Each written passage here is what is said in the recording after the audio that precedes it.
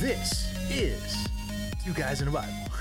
This is a weekly conversation on theology, culture, and God's Word. My name is Dylan Kenniston, and I am joined this evening by Eric Leupold. Eric, how are you doing this morning, brother? I'm doing great. Yourself? I say morning, but I'm kind of like winging this. Right? I don't have like the script in front of me, so it's actually evening. I don't know why. I think it's just habit. We usually do it in the morning. We usually do it in the morning. Like every episode we record is in the morning. So It's I don't morning know. for me. I'm going on night shift tonight. That's true. Yeah. So I have to go to work in a little bit. Dude, you're running on fumes. That's okay. That's okay. We'll get through it. Pray for me. He's like, pray for me, brother. Oh, it's funny. Well, so to pivot the tone just a little bit, today we're dealing with a heavy subject, and really in many respects, a terrible, terrifying subject, but also a subject that evidences tells us powerful evidence of who God is and his glorious weightiness and his worth. And we're going to be talking today about hell and about some of the things that the Bible has to say about hell. I guess before we dive in, well, I wanted to say real quick, as far as go ahead. I know sometimes it seems like our topics are quasi-random, but Dylan and I, we usually, we try to get together and figure out what we're going to talk about. And it was laid on my heart to talk about this topic because, well, I don't know. I always think that we don't really do that many Sunday school classes on the topic of hell. Even sermons, they do talk about judgment, repentance, things like that. But it's not a topic that people like to usually talk about. And and I know folks that really struggle with the concept. I mean, we live in a culture that is all about God is love and love, and He loves everyone, and how can a loving God send anyone to hell? right? Basically, right? So I don't know. I always thought it was pretty relevant, and that's kind of why I advocated to do this topic today. And but we'll cover heaven next time, right? Yeah. Get both sides of the coin. Exactly.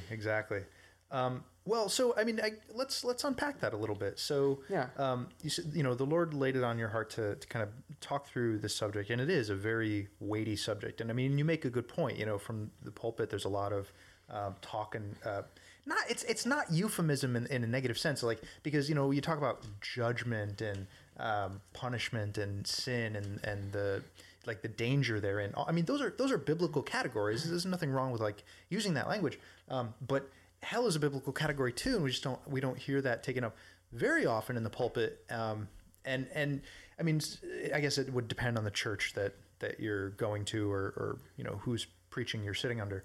But it does happen, and part of it is there's this unease in talking about hell. I mean, why do you think that is, and where do you think some of that's coming from? And the unease of talking about it, because it's not a happy place. Yeah. It's not something that when you think about it, it's just like, oh man, no one really wants to talk about a place of suffering and torment for eternity or anything like that. I mean, I would say it goes along with talking about death. Like, our culture doesn't really like to talk about death too much. I mean, we try to avoid it by using words like passing away.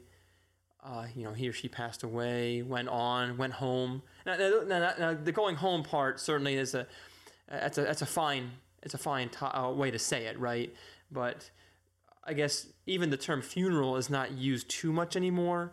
It's kind of like celebration of life, the service. So I think we try to use terms to avoid saying things like funeral, grave, and death.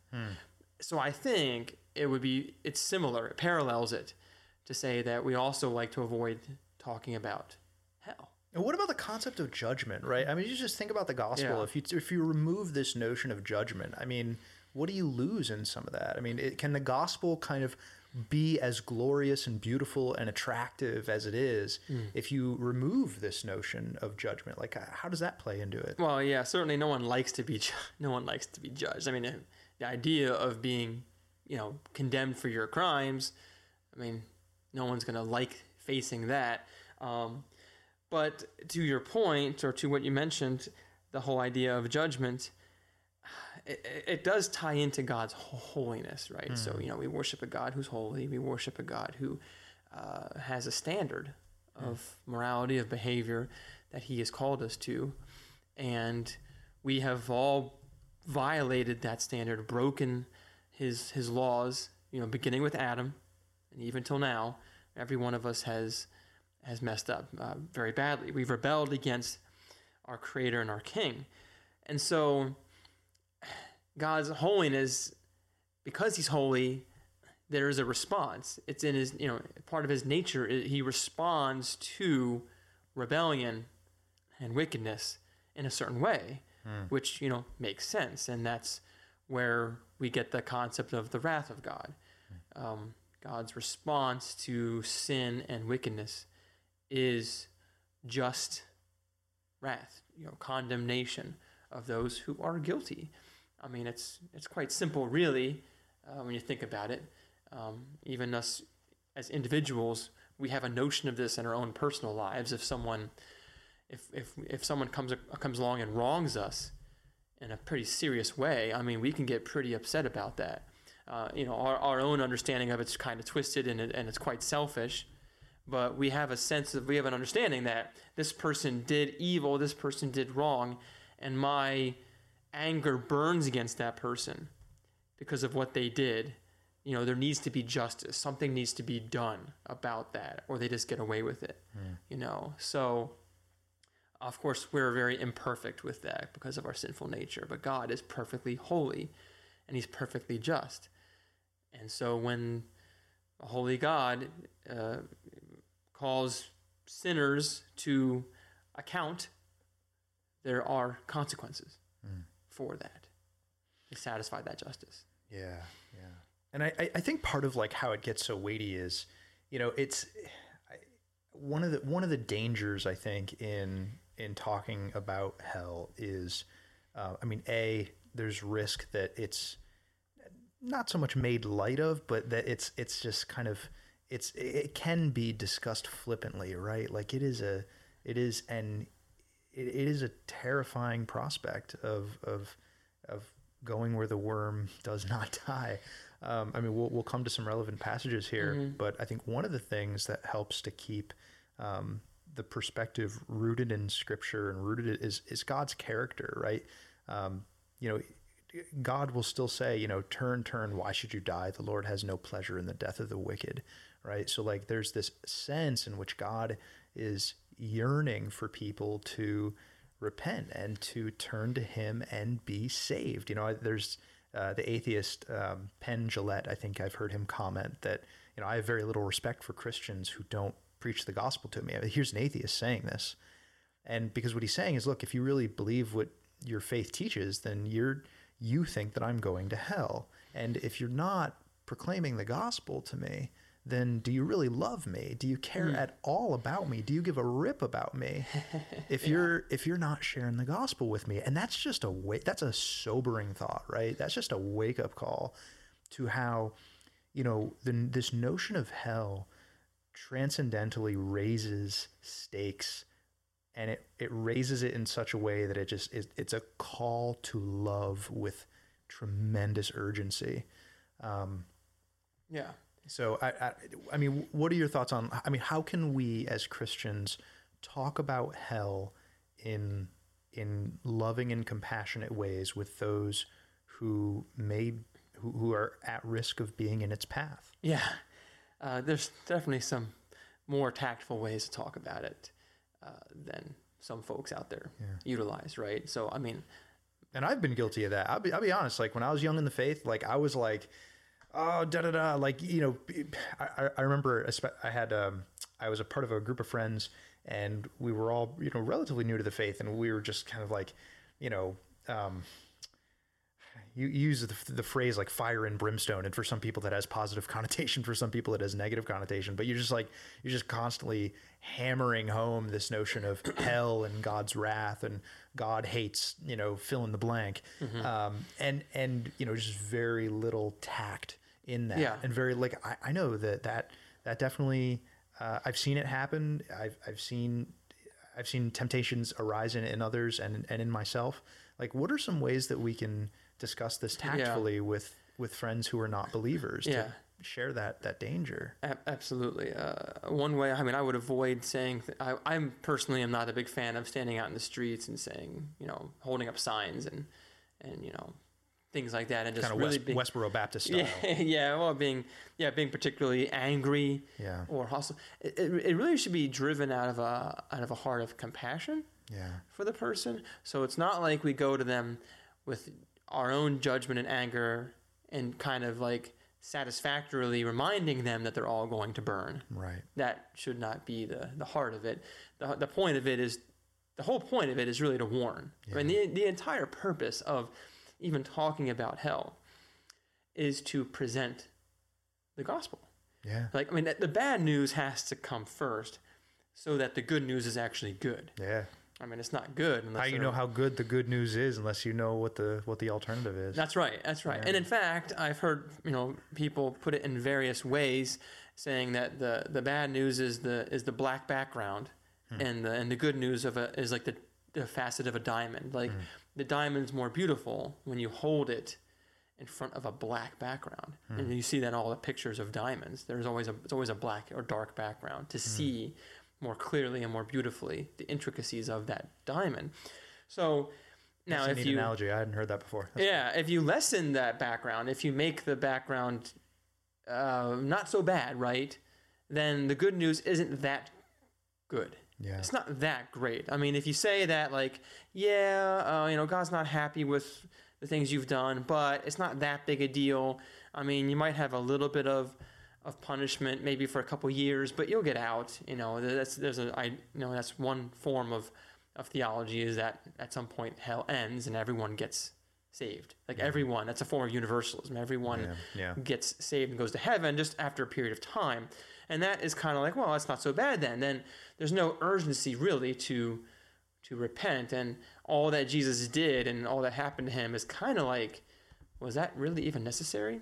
So you want to make sure that you are setting it up so that the gospel is actually really, really good news. Now, it's, still you want to paint the picture, a true picture, an accurate portrait of what hell is, but you want to do so with a compassionate heart. And there's gonna be some variation, I'd say, amongst how you do that with people. I mean, Jesus had slight variation in how he approached people. People that came to him with broken hearts, broken spirits, he was a bit more gentle with them. And people who came self-righteous, well, he had a little more harsh words to say about folks like that. So just, one example, there's many passages we can talk about, but Matthew 25 is a very well-known passage that talks about the final judgment. And in fact, it's several parables talk about that. The parable of the talents is one. And let's see, in that parable, so I'm starting in verse 14 of chapter 25 of the book of Matthew. I mean, I'll summarize it for a little bit, but the talents are handed out. One he gave 5 talents, another 2, another 1, each according to his ability. Okay, and the whole point of the parable, the 2 of them obey and use the talents wisely and get an increase, and the other one just kind of buries it, doesn't really do anything with it. Kind of out of fear, but also out of a sense of pride and rebellion against the master. And basically, at the end of that parable, this is verse 29, for to everyone who has will more be given, and he will have an abundance. But from the one who has not, even what he has will be taken away. And cast the worthless servant into the outer darkness. In that place there will be weeping and gnashing of teeth. So the servant who is rebellious and disobeys the master and is a poor steward of what's been given to him is cast in outer darkness. And then Jesus continues right after that. Yeah, I was going to say the very next section. The very next section is even more clear, which talks about the Son of Man coming in his glory, the angels with him, all nations will be gathered. He'll separate one people from another. So the sheep from the goats, there's a separation going on there. And the sheep are on the right and the goats are on the left. And this is verse 34, the king will say, "Come, you who are blessed, inherit the kingdom. For I was hungry, you gave me food. I was thirsty, you gave me drink. I was a stranger, you welcomed me." And of course they ask, when did we do those things? And he mentions Lord, when we see you, and he answers, the king said, truly I say to you, as you did it to one of the least of these, my brothers, you did it to me. And then he goes on, verse 41, to the next group. He addresses the next group, not the sheep, the goats, right? And he says, depart from me, you cursed, into the eternal fire prepared for the devil and his angels. For I was hungry, and you gave me no food. I was thirsty, and you gave me no drink. I was a stranger, and you did not welcome me. Naked, and you did not clothe me. Sick and in prison, you did not visit me. And then they will answer. This is interesting how they answer, saying, Lord, when did we see you hungry or thirsty or a stranger or naked or sick or in prison and did not minister to you? And then he will say, you did not do it to the one of the least of these, you did not do it to me. And these will go away into eternal punishment, but the righteous into eternal life. And there's other passages that talk. There's a similar one that talks about those who sang on that day of judgment, Lord, Lord, did we not cast out demons? Did we not prophesy in your name and do all these wonderful things? And he will say to them, depart from me, I never knew you. And so the picture being painted there is this picture of outer darkness, of where there's weeping, there's gnashing of teeth and things like that. So there's many times that Jesus talks about hell a lot.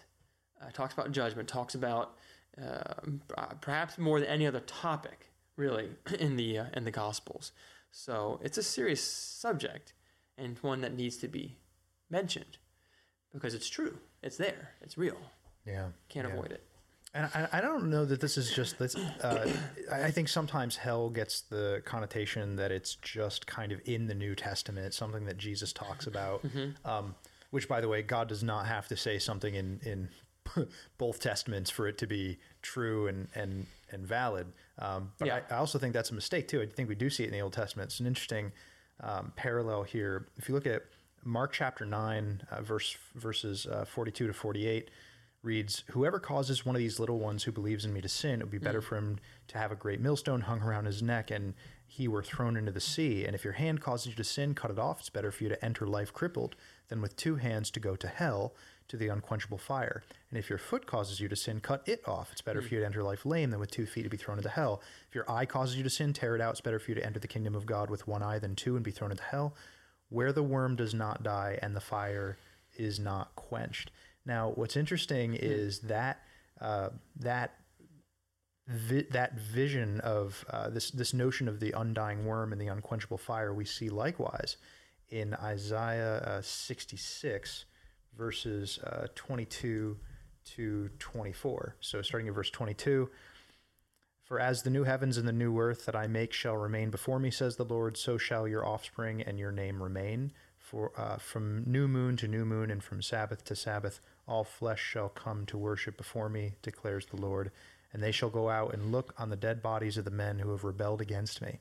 For their worm shall not die, and their fire shall not be quenched, and they shall all abhorrence, and they shall be an abhorrence to all flesh. So it's interesting kind of parallel of language here. And there's a handful of places where you get something similar. You get something similar in Daniel 12, at that time shall arise Michael, the great prince, who has charge of your people. There shall be a time of trouble, such as never before since there was a nation till that time. But at that time your people shall be delivered, everyone whose name shall be found written in the book, and many of those who sleep in the dust of the earth shall awake, some to everlasting life, and some to shame and everlasting contempt. Yeah. So it really runs this thread all through the Bible. And then we see the smoke of their torment rises forever and ever in Revelation 14.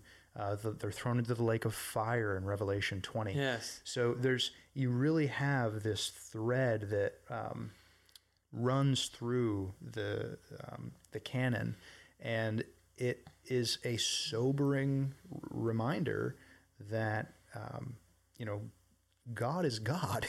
I mean, honestly, that's what it's a sobering reminder of. So, I mean, one of the things that I hear fairly often from folks who are not Christian and talk about hell is that it seems, and I'm sure there may be Christians out there listening to this who feel the same way deep down. It's like, how is it right that if someone sins, then that by itself warrants eternal hell? Yeah. That's a good question. Yeah. So, I mean, let's talk about that. Yeah. I mean, how is it the case that, is that fair? Is that just? Like if someone has, I don't know, they entertain a lustful thought, for example, or maybe they go to a grocery store and they steal something. And I mean, from a Christian perspective, we would call those things sin, and the wages of sin is death. So I mean, how does that get meted out if that's justice? Yeah, it's a good question. Yeah, that's an important one. I think when you all need to wrestle with it. I wrestle with myself. Yeah. But I try to think. I'll first use a human analogy. So let's say that there's a murderer, and he's, it's clear he's guilty, and now he's up for sentencing.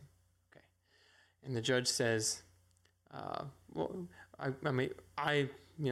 think death penalty would be fine, but let's just say he says life in prison. How about that? Life in prison. No chance of parole. Maybe the guy murdered a couple people, right? Now the guy might say, well, that seems so unfair. 90, however many years in prison, but I only was sinning for about 5 minutes as I was killing the person. Like, it only took like 5 minutes for them to die. So, technically I was only sinning for 5 minutes. Why would I be punished for however many years? And so I think if you look at time for time, it's a skewed perspective. But that's not how justice works, right? It's value. Okay, so the life imprisonment or the death penalty is based on the seriousness of the crime. The person killed someone made in the image of God. Like, the person committed one of the most horrific crimes you can commit. And so therefore, based on the value of what was, what the person sinned against or committed the crime against, that's the punishment that fits that crime, right? And then at the same time, the guy can't say, well, I've been a good neighbor. I take out my neighbor's garbage. I help her across the street. Like, I do all these wonderful things. Why are you imprisoning me for killing this person? It's like, well, it's still the fact that justice needs to be done. That value, that life for life, in a way, right? Just because you did wonderful things before, that doesn't bring that person back. It doesn't undo the damage that was done. Now, that's it's a limited analogy, because when we sin against God, we're not damaging him or hurting him. In fact, I'm reminded of a passage in Job, like if you were to sin against him, what is that to him? There's a sense in which our sin, we can't get to God. We can't hurt him. We can't take from him. We can't make his life miserable. We can't do anything like that at all.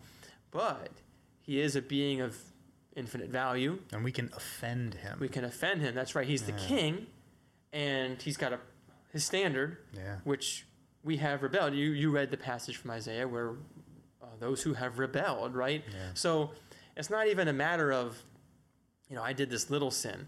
The whole heart of rebellion is at the root of it. It's not even just like I stole this pack of gum, or I had some lustful thoughts. I mean, it's like even before that, where's your heart? Your heart was in rebellion against God. You did not call him king. You did not bow the knee to him. And as rebel sinners, we're sitting in a way we're sitting in God's palace, God's his city. And it's burning. We're tearing down the stones. We're tearing down everything, burning it, setting on a fire, saying we will have no king. And all the while, he's restraining. He's being patient. Not only is he restraining our sin, but he's being long-suffering. He's not sent in the army yet to end the rebellion, if you will. But in fact, he sent his own son to call us out. He sent his own son into the flames and said, stop this, repent now, and be welcomed back as full citizens of the king and his kingdom. And that's kind of like the parable that Jesus talks about, where he sends his servants to the vineyard, I believe, that's being stewarded, and they keep killing the servants. And then the king's like, well, maybe I'll send my son. And they're like, here's the man's heir. Let's kill the son and take the inheritance. And then, of course, the parable ends with the idea that that person's going to bring judgment. The landlord's going to bring judgment upon those wicked stewards. So God is so merciful in the fact that he has not yet brought final judgment. And he still, and yet he actually offers repent and be saved. For sinners like us. Yeah. Exactly. You rebels. Yeah. You're burning down my kingdom, my castle. Repent and be saved. And this is one of the reasons why, why do Christians cling to the cross, right? Yeah. I mean, this side of glory, continue to wrestle with, sin, the flesh, and the devil. And, we are certainly united with Christ by faith, and we have the Holy Spirit indwelling with us. I mean, much of Paul's argumentation is, okay, you have the Holy Spirit, so now be who you are, in Christ. Yeah. You know who you are, now go be who you are. And when, as Christians, when we fall short, this is why we cling to the cross. We go back again and again and again, because we remember there the price that Christ paid for rebels like us. Yeah. I heard it put this way one time. We don't have really much of a concept of like kings in America. Yeah, not anymore. Yeah, not anymore. but sometimes when you watch shows and stuff like that, we get this notion. But like you imagine you steal a pack of gum from a convenience store, and it's like, oh, okay, no big deal. Well, if you steal a pack of gum from the king, you do anything to the king, all of a sudden, because it's against the king, the punishment and the risk is way heightened, right? Because it's like if you can insult your neighbor, and your neighbor's your peer, they're not going to do anything to you, but you insult the king, you're taking your life in your own hands, right? That's so true. we kind of have this notion. So I think one of the ways that has kind of dampened our understanding of hell in our cultural context is that we kind of and I'm not saying this is a bad thing. This is a good thing. Like we think of everyone as kind of like intrinsically equal and valuable in the sight of God. We are made in God's image. Like all human beings in that sense are equal in value. Yeah, and for right. So now with God. So in other words, like the heinousness of the act, we say, well, if you just do this little sin, you just steal a pack of gum, why would God send you to hell for that little act? Well, but God is not here measuring the act so much as the one against whom the act was done. So like every sin is first and foremost, like, who is the most offended party when you steal that pack of gum? It's not in a vacuum. It's not in a vacuum. Like if you steal a pack of gum, the most offended party is not the owner of the convenience store. It's not, right? If you steal anything or you do anything, the most offended party is always God. Yeah. Always. And so the reason the punishment is eternal in weight and duration is because of the infinite majesty of the one against whom the act was done. So in other words, it's not just that you're punished for the act. You're punished for the punishment is eternal because of the eternal nature against whom the act was done. So it's not not just thinking about the size of the act, but most importantly, the infinite majesty of the one against whom it was King done. David can say in the Psalms, like, against you and you alone have I sinned. Have I sinned? Yeah. Now we all know that. Wait, hold on, David, that doesn't make any sense. I mean, you murdered Uriah and you basically took his wife. Yep. And you had inappropriate relationship with her outside of marriage. But you're saying you only sinned against God? Well, in a sense, yeah, because whose standard did he violate? Yeah. Like, whose law? It wasn't Uriah the Hittites. It wasn't Uriah's law that he broke. It was God's law. So the law is owned by God. Your analogy of the king, you sitting against the king, taking the king's gum. There is actually an analogy that fits that in our modern context, and that analogy would be the act of treason. So if I plot to overthrow my neighbor and to ruin him, or let's say that I'm angry at my boss or whatever, I'm a jaded worker or whatever, and I plot to burn this company to the ground, like maybe not physically, literally, but I plan on ruining the company. I mean, I might be able to I might go to prison for that, but probably not going to be the death penalty. But if you plot to overthrow the government of the United States, like, the act of treason is one of the most heinous acts you can commit, and it is punishable by death, right? So there's a sense in which even in our own context, who you plot to overthrow matters. It matters who you're trying to destroy. And to destroy their authority and undermine what they're trying to do. It does matter based on who it's towards, right? So just some thoughts there. Another thing that I found very helpful, and this is not explicit in the text of Scripture, but I think it's by good and natural consequences deductible from Scripture, right? So I had it explained to me when I was trying to figure out, like, well, how comes hell is eternal?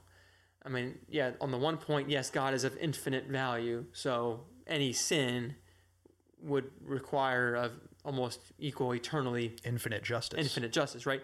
But there's one other thing to it too. And I was asked, well, why do you think that people stop sinning when they go to hell? And I thought about that, and I couldn't answer that question at first. I was like, I got stumped a little bit there. It's because if you reflect on it, I mean, when you hold to, we all hold to the biblical worldview, right? We understand we're sinners. We're saved by grace alone, through faith alone, right? God has to change our hearts. People who are in hell, what makes us think they stop sinning? And the thing is, I don't think they do. It's conscious, right? It's eternal conscious torment. And I think that those who are in hell continue to hate God. Yeah, I think so hate too. Him.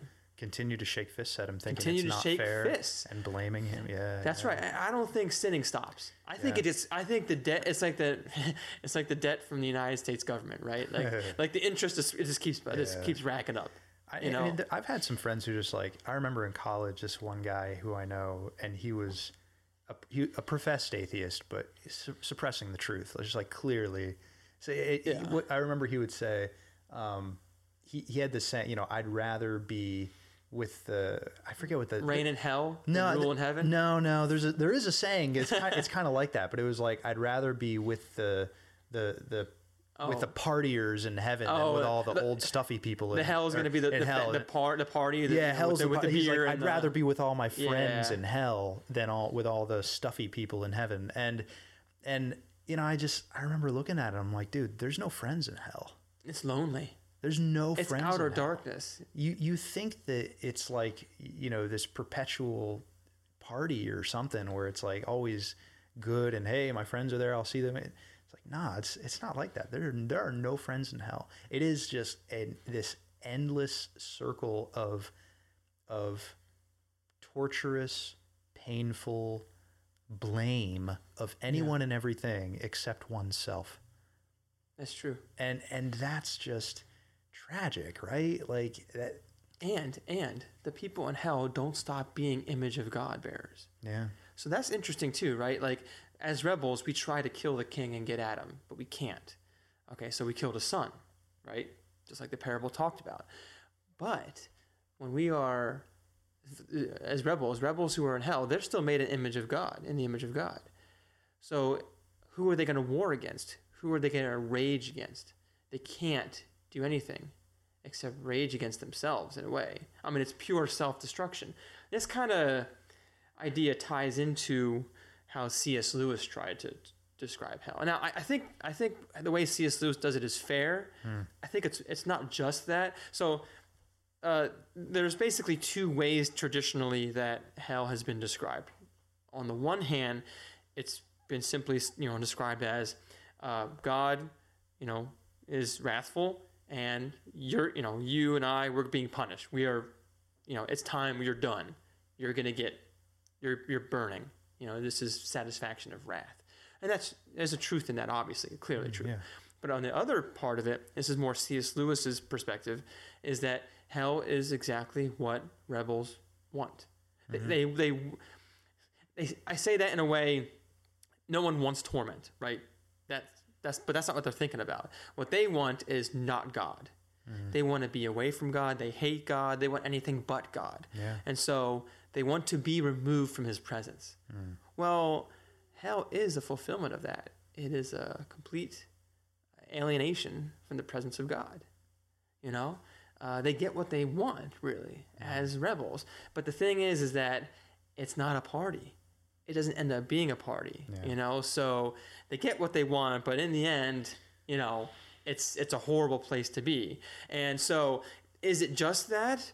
I mean, is God trying to stop everyone? He's like, oh, he's doing whatever he can, and they just keep choosing hell, and I have to give it to them. I have to give it to them. Well, I think that's kind of stretching it. It's going too far with the description. I think there's both. I think both are true.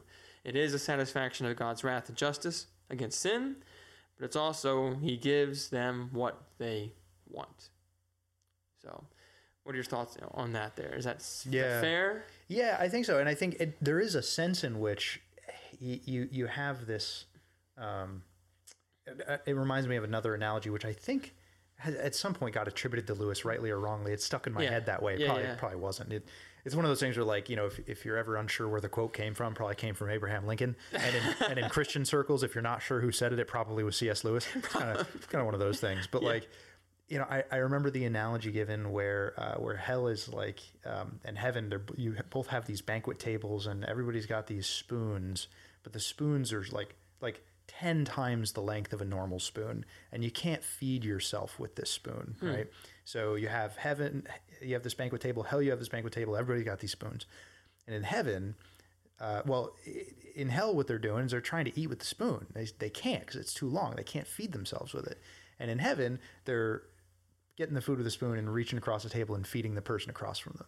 Yeah, I just thought that's not biblical imagery, but it gets this point across, right? That in hell, ultimately we get, in one sense, what we, apart from Christ, had pursued all along, which is this continual pursuit of self-desire, self-godding, like that we want to be God, we want to be the center of all things, and punishment accompanies that. So it's like, there's a sense in which when one becomes a Christian, it's like a family status. I mean, I heard Tim Keller put it well one time. He was asked at a university campus, why do you think that being a homosexual sends you to hell?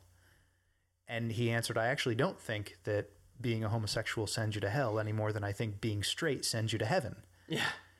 And his point was basically to say, look, at the end of the day, the Christian notion of hell boils down to you're in Christ or you're in Adam, right? And you're going to continue.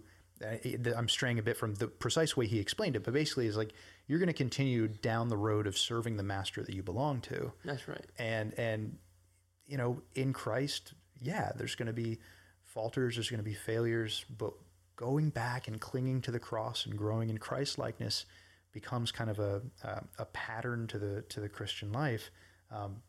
Whereas in Adam, it's just this constant, what's behind all that is done ultimately terminates on itself. Like whatever the act is terminates on itself. I want to go I want to go enjoy a pizza. I'm enjoying the pizza as an end in itself. I want to go, do something. I'm going to go do something as an end in itself.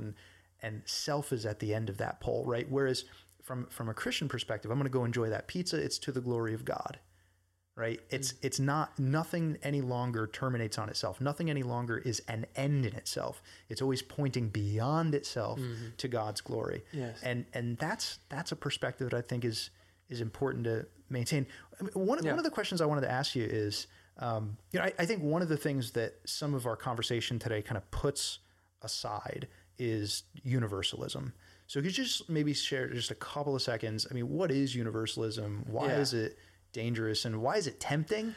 And how does some of the biblical texts we've brought up kind of set it to the side? Well, I mentioned it a little earlier. There's different forms of universalism.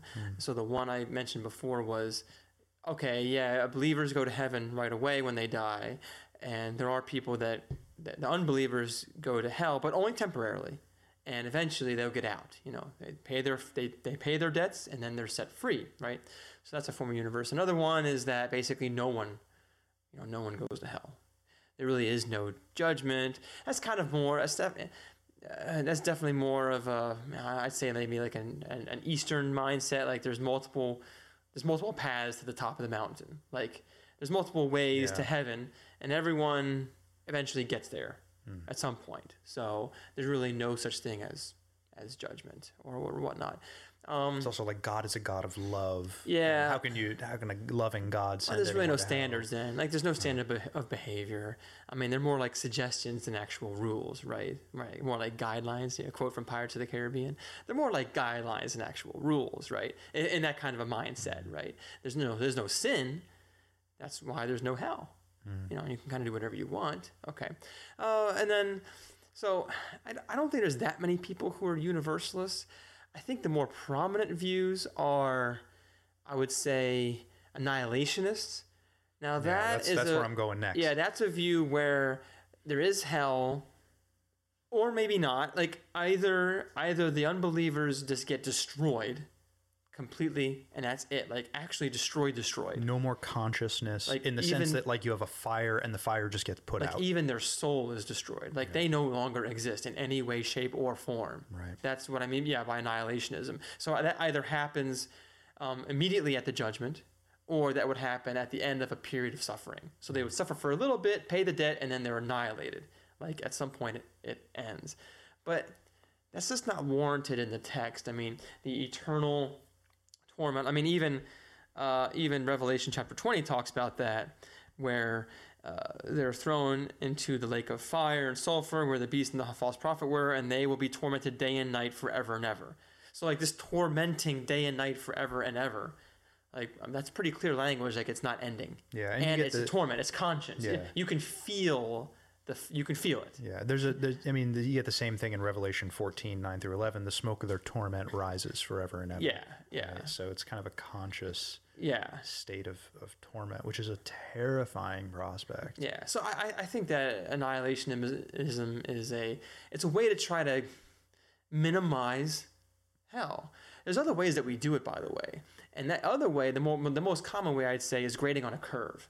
And that is where we say, well, yeah, I believe in hell, but really the hell is there's only about a handful of people in hell.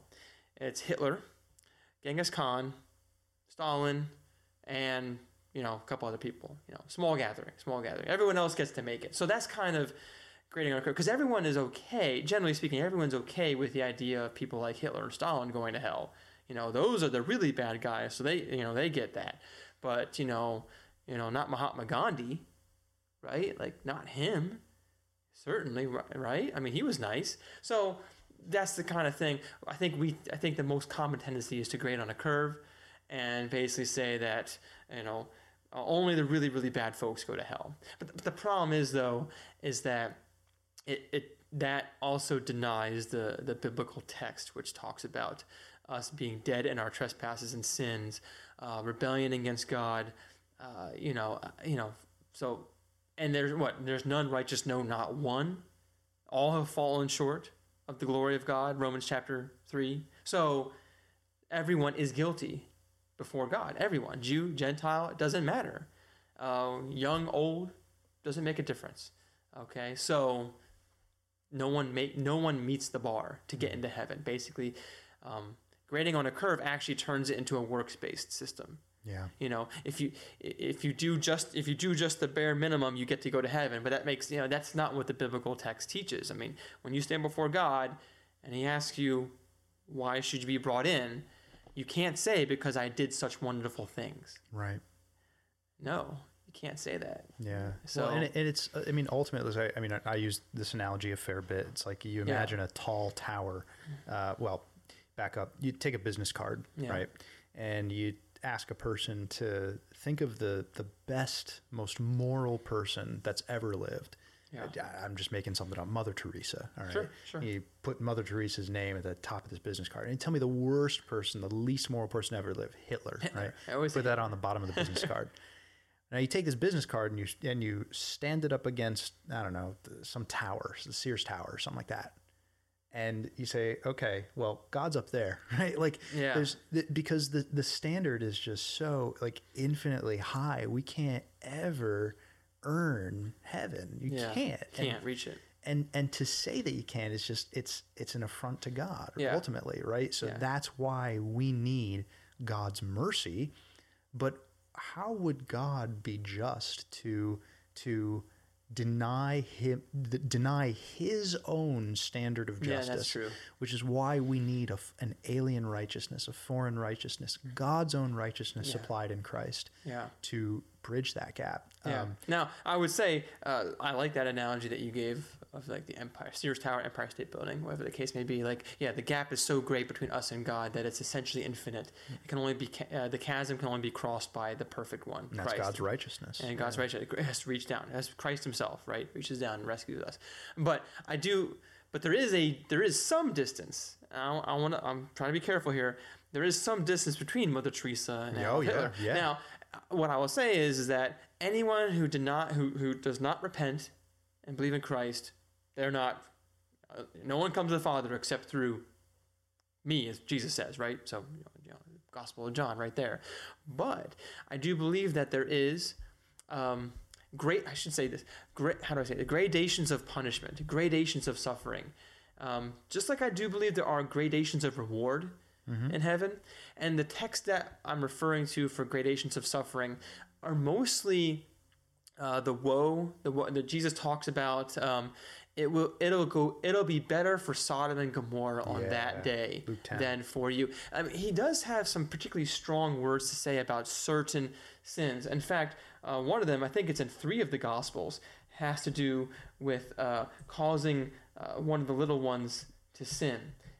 Jesus, in several passages, the children are wanting to come see him, and the disciples at first, say, well, no, that's, you're too, Jesus is a little too busy for that. But he, says, don't hinder them from coming to me. And then he goes on and talks about here we go. Luke 17 talks about what happens to those who cause him sin. So Luke chapter 17, he says this, verse 1, and he said to his disciples, temptations to sin are sure to come, but woe to the one through whom they come. It would be better for him if a millstone were hung around his neck and he were cast into the sea than that he should cause one of these little ones to sin. Okay, so the context there is like there are temptations. And those who fall into temptation and sin, that's bad. If you fall into temptation and you sin, you are guilty. But there's a woe to those who are the tempters, the ones who cause and tempt others to sin. There is, in a way, a special place in hell for those who cause one of these little ones to sin, as Jesus talked about. So I do think there's those gradations there. I think it's warranted in the text there. So I agree with that, and I think so. The clearest example, just to put some flesh on the bones that you already put together nicely, in Luke 10, verse 11. Even the dust of your town that clings to our feet, we wipe off against you. Nevertheless, know this: the kingdom of God has come near. He says, verse 12. I tell you, it will be more bearable on that day for Sodom than for that town. So there's a comparison between that town against whom the disciples kind of shake the dust off their feet and Sodom. And he goes on, woe to you, Chorazin, woe to you, Bethsaida, for if the mighty works done in you had been done in Tyre and Sidon, they would have repented long ago, sitting in sackcloth and ashes. But it will be more bearable in the judgment for Tyre and Sidon than for you. It's not going well for Tyre and Sidon. No, it's not. Okay, it's not going well for them. But you get these woes over Chorazin and over Bethsaida. And the reason is because he's saying, look, it's as if he had said, woe to you, Philadelphia, right? Woe to you, New York. If the gospel that were preached in you had been preached in Iraq and they would have repented. Afghanistan. That's right. They would have repented, and it would have been a gospel beacon to the world. Yeah. Woe to you, Philadelphia, because you had the gospel preached to you and just rejected it, right? When had it been preached over here. So you see, it's really not going well in either case, but there is kind of this comparison that Jesus makes, which is interesting. So I agree. I do think there are gradations of punishment in hell and reward in heaven. So we're coming up on time, and we have to wrap up, and But we have a proverb, don't we? We do have a proverb. I just want to encourage you out there, if you're listening, like this is such I can't tell you, like I can't articulate in words like how heavily on my heart this weighs. And I believe with all my heart that this is real. God has revealed it in his word. And that's about as tangible as you can get when the creator of the universe says these things. I mean, if you're out there and you're listening and you have not repented of sin and put on Christ, please consider doing so. And you know, we will pray for you. Please reach out via email. We would love to talk to you off the air. Yeah. Love to just grab a drink or something and just go chop it up and just talk about what's going on, right? Because we love you and God loves you, and he does not take any pleasure in the death of the wicked. So I would just plead with you to please consider the truth of the gospel and who Christ is. Why reject Christ, right? Has he proven himself unloving? Has he proven himself unmerciful? Has he proven himself unworthy? I think certainly not, right? No. Like, Christ is so worthy, so merciful, and so good. And in light of that, listen to him, right? We've been unpacking things directly from what he said. I know we're coming up on time, and I'm not meaning to get preachy, but this is serious stuff. So please reach out to a local church, or someone an elder at a church, or a friend who's a Christian, someone who can share the gospel with you and pray with you. All right. With that said, Proverbs. All right, brother man, are you ready? Proverbs chapter 15, verse 24. The path of life leads upward for the prudent, that he may turn away from Sheol beneath. Yeah. All right. Well, it does have some relevance to our topic today. But the path. Okay, start with the first one. The path of life leads upward for the prudent. Now, prudence is somewhat, I would say, a synonym for wise, for wisdom there. But the path of life. That's, I mean, and the picture here is leading upward, almost like a staircase there. And certainly the path of life is based upon God's wisdom and what he commands us to do and how he wants us to live. That is described all throughout Scripture as the way of life, the way of the Lord, the way of wisdom. The beginning, the fear of the Lord is the beginning of wisdom. So that is, I think, it's pretty obvious there. And then the other part of it is that he may turn away from Sheol beneath. So you get this picture in your mind of, now Sheol, for those who aren't familiar, refers to the grave in Jewish thought, which, so Sheol is not necessarily hell, but it is the grave. It is the place of death there. And I don't necessarily need to get into the Jewish thoughts on Sheol, but real quickly, the thought is that Sheol had two compartments, basically those who were awaiting ultimate redemption, resurrection, life, kind of like Abraham's bosom when Jesus talks about Lazarus, and then the other compartment is the place of torment, not hell, but reserved, people waiting for the final judgment. But as Proverbs are based on God's wisdom revealed to us, it's quite simple. The path of life, that path leads away from the grave. It leads away from death, and there's an application to that in our own earthly lives. I mean, doing things God's way is the way to live long in the land, in a way. I mean, it's kind of like related to the commandment to honor your father and mother so that your days may be long in the land. We say that to our children, and God says it to us. The path of life leads upward, turning away from the grave. But if you take that out, take it to the next level, in an eternal sense, the path of life is Christ. I'm the way, the truth, and the life, right? Jesus is the way of life, and that leads us away from death.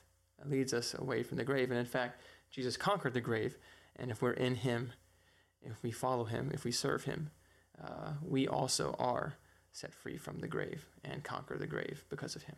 So Amen. I guess that's how I would tackle that prophet. Good word, brother. Well, this has been Two Guys in a Bible, and you can reach us a number of ways. You can reach us at twoguysinabiblepodcast@gmail.com. That's with the number 2. Each of these is with the number 2. Our Twitter handle, 2 Guys, @2Guys in a Bible. Facebook.com/Two Guys in a Bible or twoguysandabible.org. Again, this has been Two Guys in a Bible, weekly conversation on theology, culture, and God's Word. And we thank you so much for tuning in on this heavy topic, and ask that you would consider its weight and consider the gospel and reflect on the glory of Christ and the mercy of Christ as he's revealed himself in his word. So thank you for listening, and God bless. Yeah, God bless.